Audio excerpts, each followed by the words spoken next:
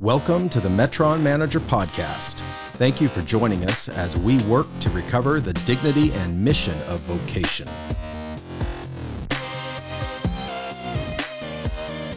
Learn more at metronmanager.com.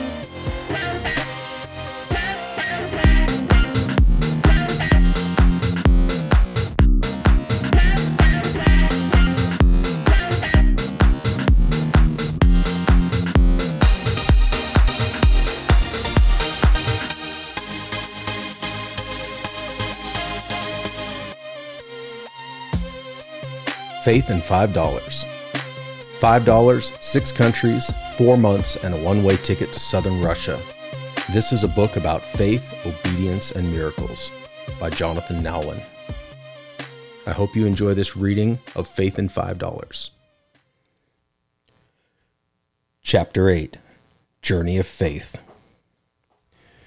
We arrived in Riga, Latvia later in the morning and took a bus to a remote part of Latvia where a YWAM mission center had been recently established. Now that we were traveling with a larger team again, the relational dynamic for Mike, Faith, and I was changed. We assimilated back into our larger team under the competent guidance of our team leader, John. It was a breath of fresh air to be in a larger group who were pulling together toward common goals. One of the most important lessons I learned over many years of mission service in the kingdom is the importance of team. I credit my early experiences growing up in YWAM missions communities for my foundations of understanding the importance of teams. Serving as part of a team is hard. It is the hard road, and yet it is the heart of God for his people. We are all created in the image and likeness of God, and God himself, through Christ, manifested the importance of relationships. Unity and the laying down of your life for your friends. My experiences and the wisdom I have acquired over the last years have proven over and over, if you want to accomplish kingdom purposes, regardless of the sphere of society in which you engage, you have to have a team. This principle is largely echoed in some fashion in all aspects of human existence and endeavor. One alone cannot accomplish the task. Ecclesiastes 4:9-12 says, "Two are better than one because they have a good return for their labor. For if either of them falls, the one will lift up his companion. But woe to the one who falls when there is not another to lift him up. Furthermore, if you lie down together, they keep warm. But how can one be warm alone? And if one can overpower him who is alone, two can resist him. A cord of 3 strands is not quickly torn apart." If a cord of only 3 strands is not quickly torn apart, how much more a team of 5, 6, or 10 strands? I can honestly say that in my 20 years of full-time kingdom service in over 60 countries, I have never seen just an individual or even just a pair of either friends or a husband and wife make significant headway or thrive in their mission endeavors. If you are considering stepping out in obedience to the place where the Lord is leading you, first look around you to identify those who will go with you, who will walk with you and fight the good fight alongside you. Even the Apostle Paul took along a team in the form of Barnabas, Mark, and Silas. And though not recorded, many more are likely to have come alongside Paul for certain seasons.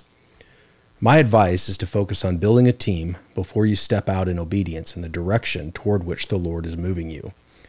It is wise to make this your default setting, to find the people whose hearts the Lord is moving and calling, and then to spend quality time building your mobile church. In some rare cases, you may be the only one willing or available to attempt some assignment for the Lord, but in my experience, that is a rare occurrence. Take your time to build your mobile church, or sodality as it is called in missiological terms. There are 2 distinct expressions of the New Testament church that serve as helpful inspirations and validation of one unified church, the body of Christ. Modality is a term given to the expressions of what we might call the local church. Local churches often have the distinction of being geographically static, and therefore ministry scope is, by default, focused on multi-generational long-term discipleship and cultivation of a community in the kingdom of God. The church in Corinth is a good example. Sodalities, on the other hand, are more like the band of volunteers who traveled with Paul the Apostle. Sodalities are distinct in that they are mobile, non-geographically static, task-oriented, and involve many specialists who are chosen or called by the Holy Spirit to a season of service. Here is one example of the way in which one might become part of a mobile church. Acts 13, 2-5 says, "While they were ministering to the Lord and fasting, the Holy Spirit said, 'Set apart for me Barnabas and Saul for the work to which I have called them.' Then when they had fasted and prayed and laid their hands on them, they sent them away. So being sent out by the Holy Spirit, they went down to Seleucia, and from there they sailed to Cyprus. When they reached Salamis, they began to proclaim the word of God in the synagogues of the Jews, and they also had John as their helper." This small band of missionaries was formed by the calling or selection of the Holy Spirit to undertake a certain task in a certain season. I believe that the Lord still chooses and calls certain individuals to team up as his specialists, pooling their gifts, talents, resources around a common cause that the Lord has given them. This is exactly the way in which our team came together and functioned for a season of ministry in the former Soviet Union. Don't discount or marginalize those whom the Lord calls into the mobile church. The mobile church is just as much the church as local expressions of the church. Both expressions serve specific purposes in the kingdom of God, and both have the same need for diverse gifts and the anointing of God. 1 Corinthians 12:21 says, "And the eye cannot say to the hand, 'I have no need of you,' or again the head to the feet, 'I have no need of you.'" So when you form a team to undertake an assignment from the Lord, whether in a straightforward ministry context or in a creative undertaking such as forming a business that will bring hope by modeling the principles and truths of God to a hurting nation, you are the church. In the New Testament, all of the members of Apostle Paul's team, including himself, were part of local churches. For certain seasons and assignments, they became mobile church and thrived in anointing and effectiveness to accomplish the work the Lord had set before them. Much more can be said on this topic. However, for the purpose of understanding the importance of a team-based approach, this discussion should help stir your thoughts. Both local expressions of the church and also mobile teams are extensions of the body of Christ and are guided by the same head of the church, who is Christ. We found ourselves staying at the new YWAM Center, which was located about a 3-hour drive from the capital city of Riga. On the upside, we had made it into Latvia. On the downside, we had to find a way to acquire visas, or else we would face a very real demonstration of the words the commander had spoken at the border when he said, "I hope they let you out." Getting in was one thing, but when we next attempted to leave by train, our visas would again be checked at the border, and understandably, we wanted to avoid a situation of such intensity in the future. Now that we knew the requirements of the new law, we set about to learn how to get our documents in order.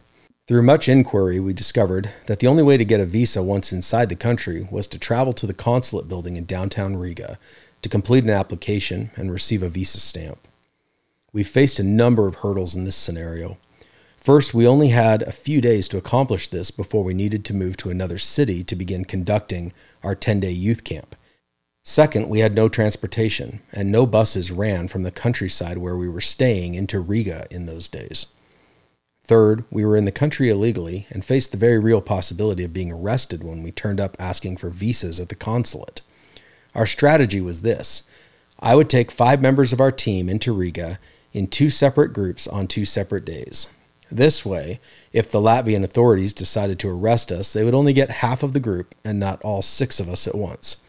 This seemed reasonable, except that this plan required us to hitchhike into Riga and then back again to the remote village where we were staying, not once, but twice.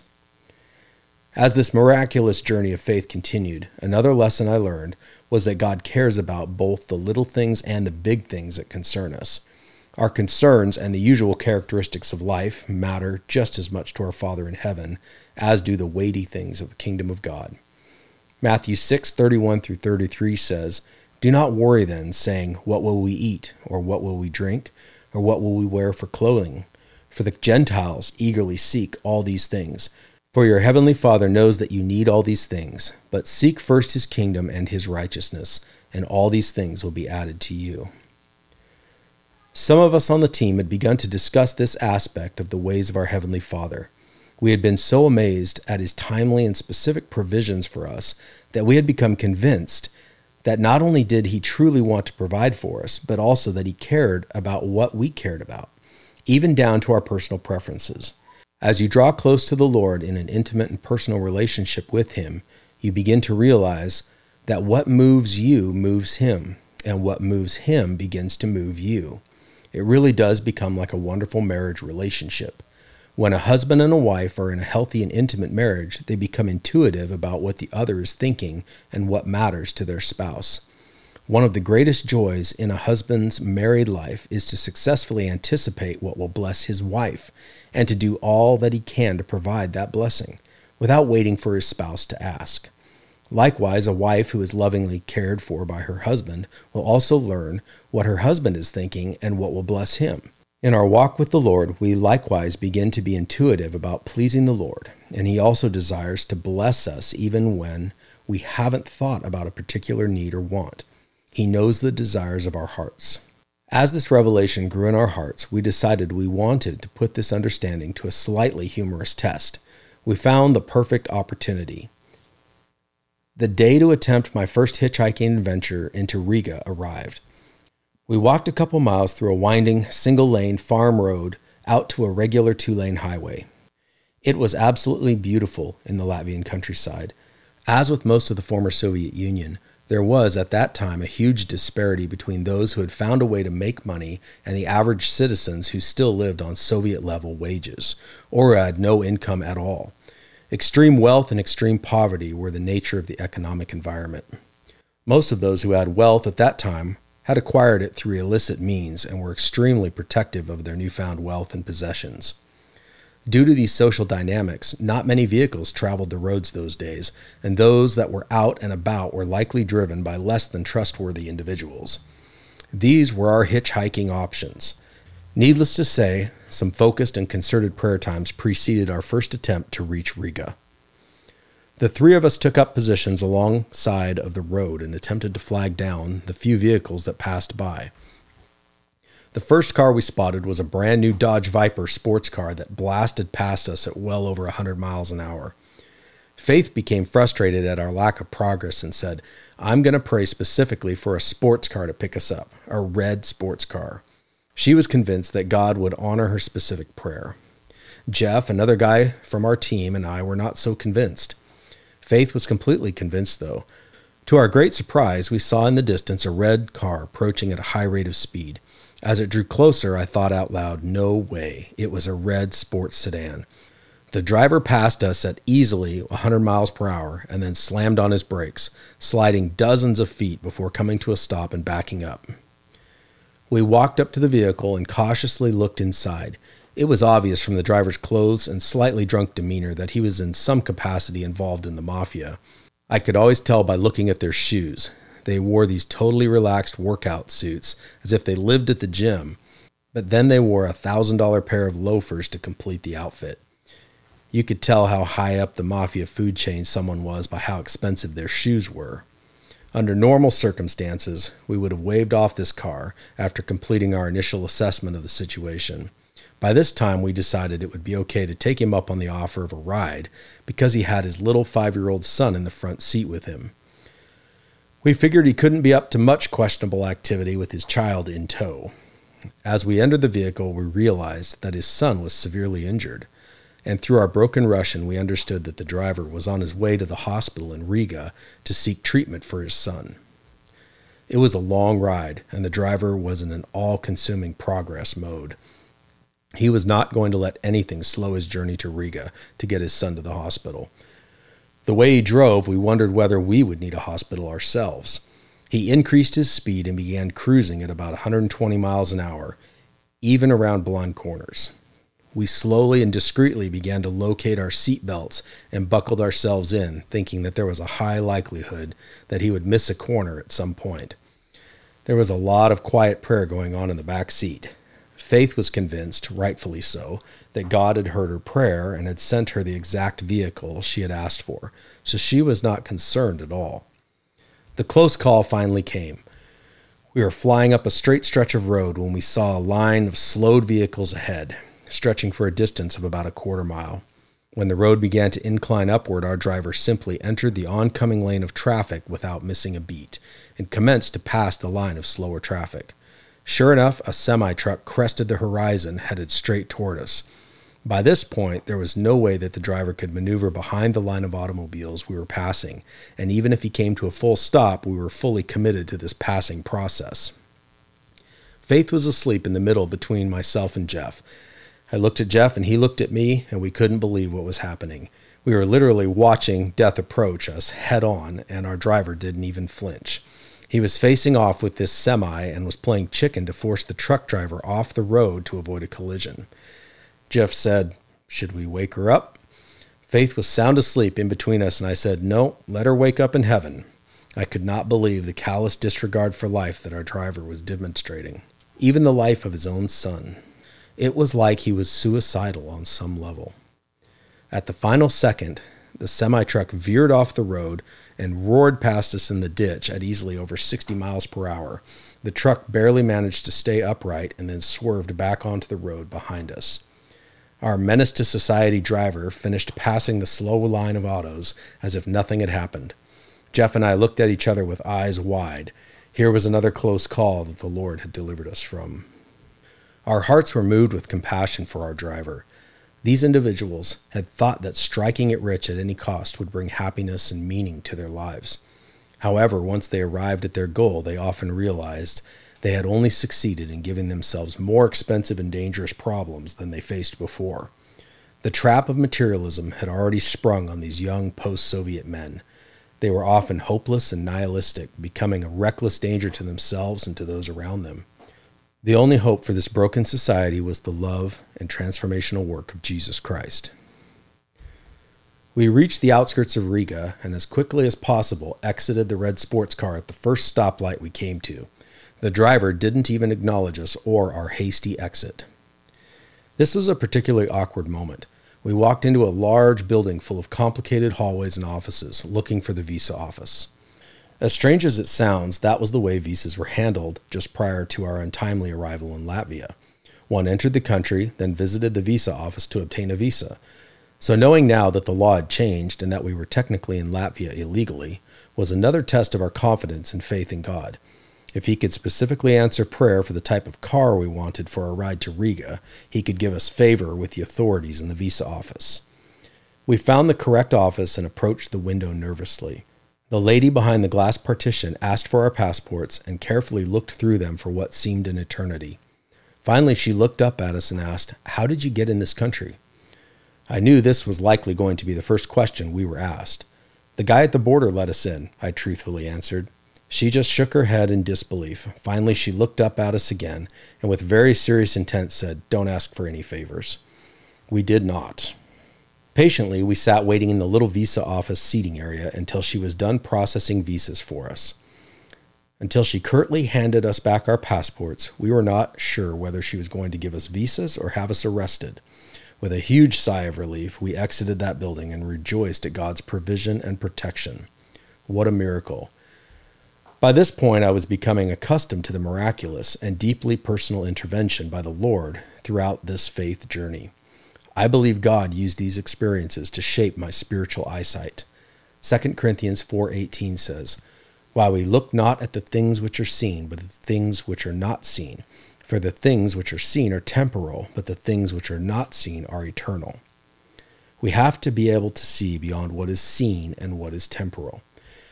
Seeing the unseen is seeing reality through God's eyes. One sign of true spiritual maturity is being able to see what is eternal through the dominant haze of the temporal or earthly realm. The question we need to ask ourselves is, what do I see when I look at a given situation? Do I see through the haze and lock onto the hidden eternal realities that are clearly visible to our Lord?